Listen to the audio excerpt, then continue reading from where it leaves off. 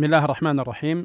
أعزائي المستمعين في كل مكان، السلام عليكم ورحمة الله وبركاته، وأرحب بكم في برنامجكم مع الرعيل الأول.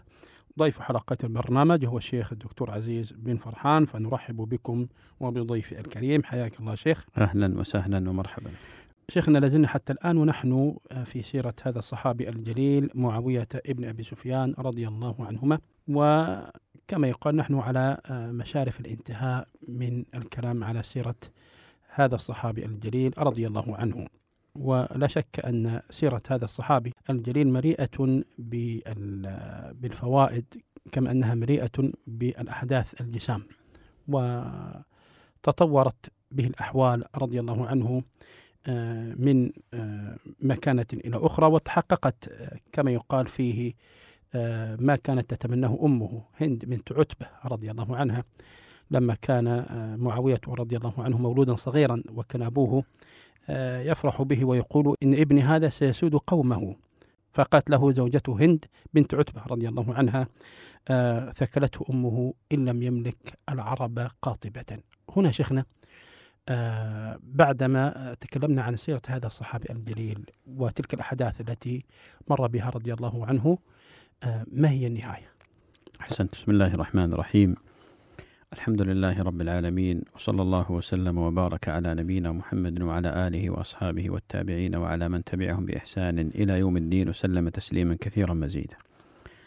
أما بعد، فإن لكل بداية نهاية، الله جل وعلا قد كتب الفناء على كل أحد. قال سبحانه: كل نفس ذائقة الموت، وقال سبحانه: كل من عليها فان. فمعاوية رضي الله تعالى عنه وأرضاه جرى عليه ما جرى على السابقين من آبائه وأجداده، وما جرى على إخوانه من الصحابة، وما جرى على محمد صلى الله عليه وآله وسلم من الموت. قال جل وعلا لنبيه عليه الصلاة والسلام: إنك ميت وإنهم ميتون. وقال جل وعلا: وما محمد إلا رسول قد خلت من قبله الرسل أفإن مات أو قتل انقلبتم على أعقابكم. فمعاوية رضي الله تعالى عنه وأرضاه مراحل عمره بدأت تلوح بالأفق، ونهاياته من هذه الدنيا بدأت تبرز حينما بلغ سنا متقدمة من العمر، بعد جهاد طويل وكفاح مستمر، وبعد حياة مليئة في واقع الأمر بالنفع المتعدي لهذه الأمة، ومضى كما مضى غيره إلى ربه جل وعلا. ولذلك يذكر بأن معاوية خطب آخر خطبة في حياته حينما قال: أيها الناس، إن من زرع قد استحصد، وإني قد وليتكم ولن يليكم أحد بعدي إلا من هو شر مني، كما كان من وليكم قبلي خيرا مني. ثم ذكر يزيد فقال: ويا يزيد، إذا وفى أجلي فولي غسلي رجلا لبيبا، فإن اللبيب من الله بمكان، فلينعم الغسل وليجهر بالتكبير، ثم اعمد إلى منديل في الخزانة فيه ثوب من ثياب رسول الله صلى الله عليه وآله وسلم، وقراضة من شعره وأظفاره، فاستودع القراضة أنفي وفمي وأذني وعيني، واجعل الثوب يلي جلدي دون أكفاني.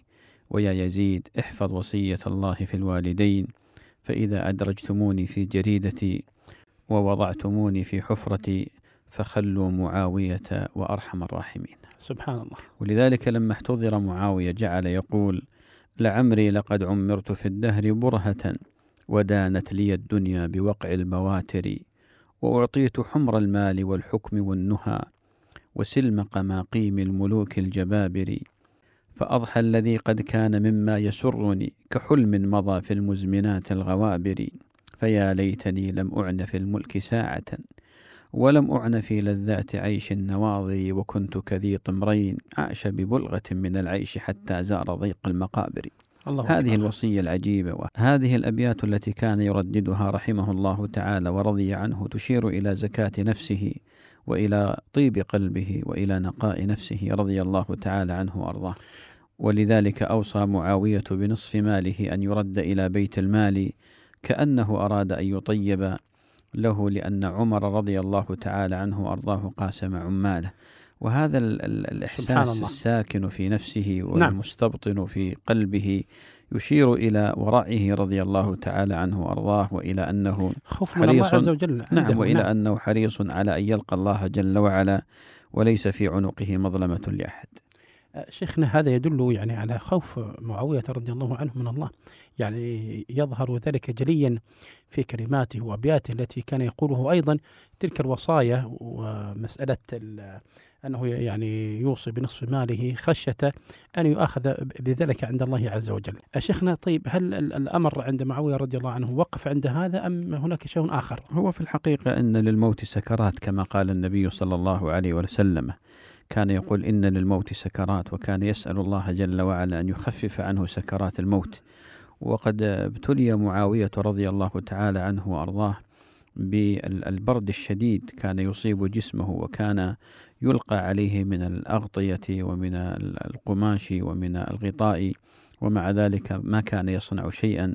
ثم لما ثقلت عليه هذه الأمور كان يقول: تبا لك من دار ما ملكتك 40 سنة، 20 أميرا و20 خليفة، ثم هذا حالي فيك ومصيري منك، تبا للدنيا ومحبيها.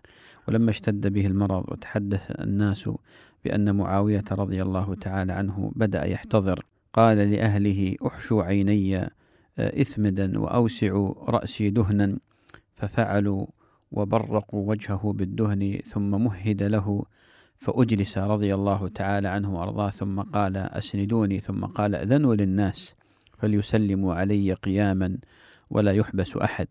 فجعل الرجل يدخل فيسلم قائما، فيراه مكتحلا متدهنا، فيقول متقول الناس هو لما به، وهو أصح الناس. فلما خرجوا من عنده كان يتمثل رضي الله تعالى عنه وأرضاه بقول أبي ذؤيب الهذلي الشاعر المعروف، وهو قوله: وتجلدي للشامتين أريهم أني لريب الدهر لا أتضعضع، وإذا المنية أنشبت أظفارها ألفيت كل تميمة لا تنفع.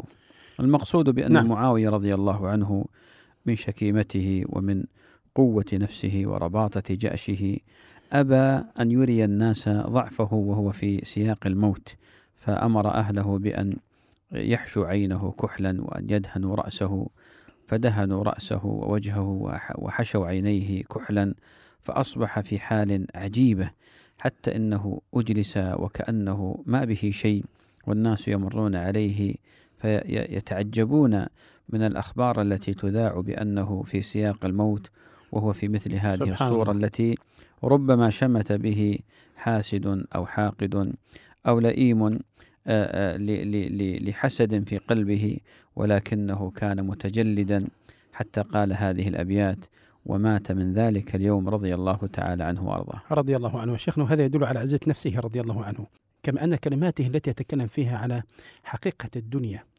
وهذه هي نهايتها. أيضا يا شيخ تعتبر عبرة لكل معتبر، لكل صاحب مال أو صاحب سلطة أو صاحب جاه أو كذا، أن هذا كله في النهاية لا ينفع إذا كان هذا الصحابي الجليل رضي الله عنه مع السابقة له مع النبي عليه الصلاة والسلام، مع أنه نزل فيه أيضا من القرآن ما نزل مثله مثل إخوانه من الصحابة رضي الله عنهم، في قول الله سبحانه وتعالى: لا يستوي منكم من أنفق من قبل الفتح وقاتل أولئك أعظم درجة من الذين أنفقوا من بعد وقاتلوا وكل وعد الله الحسنى. فمعاوية رضي الله عنه ممن شهد له بالحسنى هو في حياته رضي الله عنه، ومع ذلك يقول ذلك عن نفسه، فما بالك بغيره. والعجيب أنه تمنى لو أنه ما ولي شيء من أمور الدنيا، سبحان الله، فكان يبكي. هذه عبرة لكل معتبر. نعم، ولذلك الموت سبحان الله. ولماذا النبي صلى الله عليه وسلم أمرنا بزيارة المقابر؟ قال: زوروا المقابر فإنها تذكركم من صحيح. ما زار أحد المقبرة زيارة عبرة إلا وكبح جماح نفسه، ما زار أحد المقابر زيارة عبرة إلا كنس الحسد والحقد من صدره ومن قلبه. صحيح. ما زار أحد المقابر زيارة عبرة واعتبار إلا وأصبح من المنفقين، من المتصدقين، من الذاكرين الله كثيرا، من القائمين لليل، من الصائمين للنهار، من البارين، من المتسامحين. أيضا بعض الناس والعياذ بالله يعني مشكلة بينه وبين شقيقه أو شقيقته أو بين جاره أو بين صديقه، لا تساوي شيء، ومع ذلك يجعلها محلا للانتصاب والانتصار وللولاء وللبراء وللحب والبغض. نعم. لكن إذا زار المقبرة ورأى الآباء والأجداد ورأى العظماء وغيرهم، عرف أن هذه الدنيا في الحقيقة لا تساوي شيئا. كما قال الأول يقول: وقفت على الأحبة حين صفت قبورهم كأفراس الرهان، فلما أن بكيت وفاض دمعي رأت عيناي بينهم مكاني. الله أكبر. في النهاية نعم. سيكون في إحدى هذه الحفر، ولذلك النبي عليه الصلاة والسلام حثنا على زيارة المقابر. فهذا معاوية رضي الله تعالى عنه وأرضاه الذي ملك الدنيا وأساطيله تضرب شرقا وغربا، وجنوده في الأرض في الأقاصي القصية من الأرض، ومع ذلك تمنى لو أنه كان في واد من أودية مكة ذو طمرين يعبد الله وليس له علاقة بهذه الدنيا. ولذلك نعم. يقول الحسن البصري: دخل على معاوية وهو بالموت، يعني في سياق الموت، فبكى، فقالوا له: ما يبكيك؟ قال: ما أبكي على الموت أن حل بي، ولا على دنيا أخلفها، ولكن هما قبضتان، قبضة في الجنة وقبضة في النار، فلا أدري في أي القبضتين أنا. الله أكبر. وكان يقول حينما نزل به الموت، يقول: يا ليتني كنت رجلا من قريش بذي طوى ولم ألي من هذا الأمر شيئا. ولما أغمي عليه وهو في سكرات الموت وأفاق قال لأهله: اتقوا الله، فإن الله يقي من اتقاه ولا يقي من لا يتقي. وجعل معاوية رضي الله تعالى عنه وأرضاه وهو في هذا السياق يضع خده على الأرض ثم يقلب وجهه ويضع الخد الآخر ويبكي ويقول: اللهم إنك قلت في كتابك إن الله لا يغفر أن يشرك به ويغفر ما دون ذلك لمن يشاء، اللهم اجعلني ممن تشاء أن تغفر له. وكان يدعو في ذلك اليوم يقول: اللهم أقل العثرة واعف عن الزلة وتجاوز بحلمك عن جهل من لم يرج غيرك، فإنك واسع المغفرة، ليس لي ذي خطيئة من خطيئته مهرب إلا إليك. ثم مات رضي الله تعالى عنه وأرضاه. وكان رضي الله تعالى عنه وأرضاه كثيرا ما يقول: اللهم إني قد أحببت لقاءك فأحبب لقائي. فتوفي رضي الله تعالى عنه وأرضاه وقد خلف تركة من العلم وتركة من المجد وتركة من العزة للإسلام وأهله، فرضي الله عنه وأرضاه، وجمعنا الله وإياه في جنات عدن. رضي الله عنه. شيخنا، معاوية رضي الله عنه يعني كما جاء في الروايات بأنه كان به النقابة، مرض النقابة. ما هو مرض النقابة؟ هو في الحقيقة يا شيخ رضا بأن الموت واحد، كما قال نعم. الأول: تعددت الأسباب والموت واحد. صحيح. فمعاوية رضي الله عنه أصيب بمرض ذات الجنب أو القرح التي تخرج بالجنب. ومعلوم أيضا بأن النبي عليه الصلاة والسلام كان قد أصيب بذات الجنب عليه الصلاة والسلام، وقد قيل بأنها الكلى، مرض الكلى، وقيل بأنه غير ذلك. والمقصود بأنها هو يعتبر أيضا شهادة؟ لا شك. نعم. الموت بذات الجنب شهادة. صحيح. والنقابة هذه التي يذكرونها هي قرحة تخرج في الجنب ثم يعني تتسلل إلى الجوف أو تسري إلى الجوف فتهلك الإنسان. والمقصود ما من أحد إلا وسيموت، ولكن منهم من يموت بالسيف، ومنهم من يموت بالمرض، ومنهم من يموت بالفجأة، ومنهم من يموت بالعافية بالتخمة، نسأل الله العافية والسلام. المقصود بأن معاوية نرجو له الشهادة بإذن الله جل وعلا، وقد قدم للإسلام ولأهل الإسلام شيئا عظيما وعزا ما زال المسلمون يتفيئون ظلاله لمن تدبر هذا وتأمله وقرأه قراءة ناصح صادق متق لله جل وعلا. فمعاوية رضي الله عنه وأرضاه أسس لدولة الإسلام أسسا عجيبة ما زالت إلى الآن تضرب في الأقاصي القصية وتمتد إلى البحار البعيدة، ونشر الله جل وعلا على يديه خيرا كثيرا، فدخل الإسلام بيوت من وراء البحار بفضل الله جل وعلا، ثم هذه العزيمة التي كان عليها معاوية رضي الله عنه وارضاه. صحيح. شيخنا، فيما يتعلق بسنة الوفاة، يعني ما هي السنة توفي فيها معاوية رضي الله عنه؟ نعم، بالنسبة لمعاوية رضي الله تعالى عنه وارضاه توفي في شهر رجب سنة 60 من الهجرة رضي الله تعالى عنه وارضاه. ولعل هذا يكون محل اتفاق كان عمره عند أهل العلم. نعم. عمره كان تقريبا في قريب من 80، يعني في آخر السبعينات، في آخر السبعينات تقريبا. لم يبقى عن يعني إكماله 80 إلا أياما معدودة رضي الله تعالى عنه وأرضاه. والمقصود بأن معاوية حينما مات صلى عليه الضحاك بن قيس الفهري، وكان ابنه يزيد غائبا عنه في تلك الساعة لما نعم. توفي رضي الله تعالى عنه وأرضاه. صحيح. وقد صعد الضحاك المنبر وأخذ أكفان معاوية بيديه فحمد الله تعالى وأثنى عليه، ثم قال إن معاوية كان عود العرب وحد العرب، قطع الله عز وجل به الفتنة وملكه على العباد وفتح به البلاد، ألا إنه قد مات، فهذه أكفانه فنحن مدرجوه فيها ومدخلوه قبره ومخلون بينه وبين عمله، ثم هو البرزخ إلى يوم القيامة، فمن كان منكم يريد أن يشهده فليحضر عند الأولى، أي صلاة الظهر. نعم. ثم بعث إلى البريد إلى يزيد يخبره بوجع معاوية، ثم قيل يعني بأن يزيد حضر، وقيل بأنه لم يحضر الصلاة على والده، لكن يزيد لما وصله الخبر قال هذه الأبيات: جاء البريد بقرطاس يخب به فأوجس القلب من قرطاسه فزعا، قلنا لك الويل ماذا في كتابكم، قالوا الخليفة أمسى مثبتا وجع، فمادت الأرض أو كادت تميد بنا كأن أغبر من أركانها انقطع، من لا تزال نفسه توفى على شرف، توشك مقاليد تلك النفس أن تقع، لما انتهينا وباب الدار منصفق، وصوت رملة ريع القلب فانصدع. الله أكبر. المقصود رملة هنا بنت معاوية وهي أخت يزيد. نعم.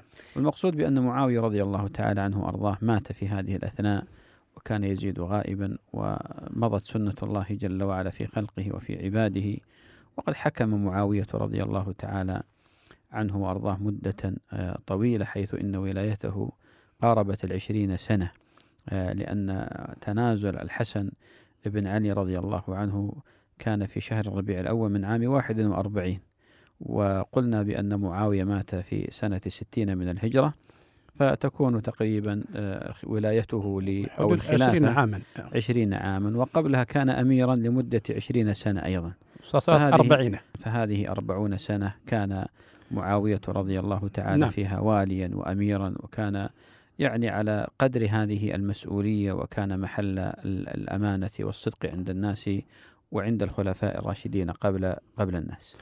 شيخنا، لما توفي معاوية رضي الله عنه، يعني كيف كان وقع الخبر عند الناس؟ كيف تلقوا الخبر؟ نعم، لقد كان الخبر فاجعة، وكان وقعه على نفوس الناس أليما. فهذا ابن عباس رضي الله تعالى عنه وأرضاه، كما يقول عامر بن مسعود الجهني، يقول: مر بنا نعي معاوية ونحن في المسجد، فأتينا ابن عباس فوجدناه جالسا وقد وضع خوانه، يعني السفرة على سفرة الطعام، وعنده نفر ولم يوضع الطعام، فقلنا: يا ابن عباس أما علمت بهذا الخبر؟ فقال: وما هو؟ قلنا: هلك معاوية، يعني مات معاوية. نعم. فقال: ارفع خوانك يا غلام، وسكت ساعة هاجما، يعني صامتا مطرقا حزينا، ثم قال: جبل تزعزع ثم زال بجمعه في البحر. الله أكبر. فيقول القاضي أبو يعلى بعدما ذكر القصة، يقول: اللهم أنت أوسع لمعاوية كنفا، وأحسن من تجاوز عنه وعنا، رضي الله تعالى عن الجميع. وأما الناس جميعا فأصابهم من الهم والحزن الشيء العظيم، وقد رثاهم رثاهم ذلك. يقول أبو الورد العنبري يرثي معاوية رضي الله عنه، يقول: ألا أنعى معاوية ابن حرب، نعاه الحل للشهر الحرام، نعاه الناعجات بكل فج خواضعا، في الأزمة كالسهام، فهاتيك النجوم وهن خرس، ينخن على معاوية الشئام. وكان يعني أحدهم أيضا يقول: رمى الحدثان نسوة آل حرب، بمقدار سمدن له سمودا، فرد شعورهن السود بيضا، ورد وجوههن البيض سودا. شيخنا، طيب، ونحن في نهاية سيرة هذا الصحابي الجليل معاوية بن أبي سفيان رضي الله عنه، ورضي الله عن إخواني من الصحابة، ما هي النصيحة لمن يقرأ خاصة يعني في سيرة الصحابة رضي الله عنهم؟ كيف تكون قراءته؟ الصحابة رضي الله تعالى عنهم وأرضاهم هم رموز هذه الأمة. صحيح. ولا بد أن يعلم الجميع بأن لكل أمة رموز، ومن لا يعرف رموز أمته ولا يذكرهم بالخير فلا تاريخ له. ولذلك هذه الأمة في واقع الأمر رموزها متمثلة في أصحاب النبي صلى الله عليه وسلم. نعم. الذين رضي الله تعالى عنهم وأرضاهم، والذين مات النبي عليه الصلاة والسلام وهو عنهم راض. هؤلاء الذين نقلوا لنا القرآن ونقلوا لنا السنة ونقلوا لنا العلم، هؤلاء الذين ضحوا بالغالي والنفيس وقدموا أرواحهم وأموالهم فداء لرسول الله صلى الله عليه وسلم وفداء لهذا الدين، حتى أصبحنا الآن نرفل في هذا الدين العظيم، وعرفنا الإيمان والتوحيد عن طريق هؤلاء الذين صحبوا النبي عليه الصلاة والسلام وناصروه وآزروه وحموه وقدموا كل ما يملكون في سبيل نصرة هذا النبي الكريم صلى الله عليه وسلم عليه الصلاة والسلام. الأمر الآخر الذي ينبغي حقيقة يعني فهمه وإدراكه هو أن تكون قراءات الناس قراءة صحيحة بعيدة عن القراءات المغلوطة المشوبة بشيء من الشبه وشيء من التكدير الذي يحاول من وراءه تكدير هذه الدلاء وهذه الغدران الجميلة وهذه الجداول النقية الرقراقة التي ما يعني نظرت إلى مسألة من المسائل وإلى قضية من القضايا إلا وتجدها عند أصحاب النبي عليه الصلاة والسلام صافية صفاء قلوبهم، نظيفة نظافة سيرتهم، طيبة طيب أعمالهم رضي الله تعالى عنهم وأرضاهم. والمقصود بأنه ينبغي احترام أصحاب النبي عليه الصلاة والسلام، محبتهم ونصرتهم، وينبغي أيضا الإكثار من النظر في سيرتهم من خلال المصادر الموثوقة التي كتبها علماء أهل السنة فرضي الله تعالى عن الجميع. كذلك يا شيخنا أيضا ينبغي للإنسان أنه إذا يعني بلغته رواية ما أنه عن أحد من الصحابة أنه يتحرى الصحة في هذه الرواية، لا يتلقفها تلقائيا ويبني عليها يعني عقيدة أو قرارا ما إلا بعدما أن يتأكد من صحة هذه الرواية أصلا ويطبقها على قواعد علماء الحديث. إخوان المستمعين، وبهذا نكون قد طوينا سيرة أخرى من سيرة الرعيل الأول صحابة النبي صلى الله عليه وسلم ورضي الله عنهم.